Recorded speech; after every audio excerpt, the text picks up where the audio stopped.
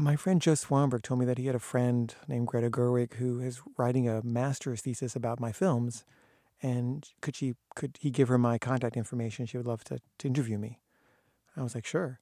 And I was in New York City for the Sex Addict promotional marketing, whatever promotional tour thing that they did. Um, and she came to my hotel room, and I remember my back was out, so I was like laying in bed the whole time. And she sat next to me like a shrink and interviewed me. And she was running like a Lacanian analysis of my work.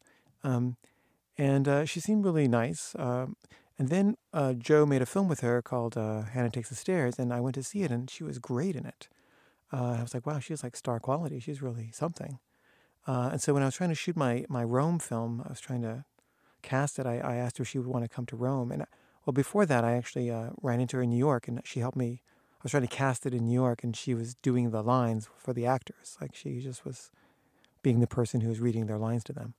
And then I asked her if she wanted to do it. So she came to Rome for 3 days, and her and Justin Rice from the band Bishop Allen were acting in it. And we just shot some scenes for it, it's a long story, but.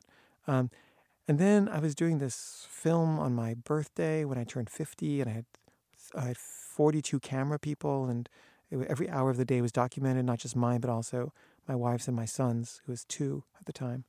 And she came and she shot some of that. But then, like, she got really, really famous, and now she never returns my emails.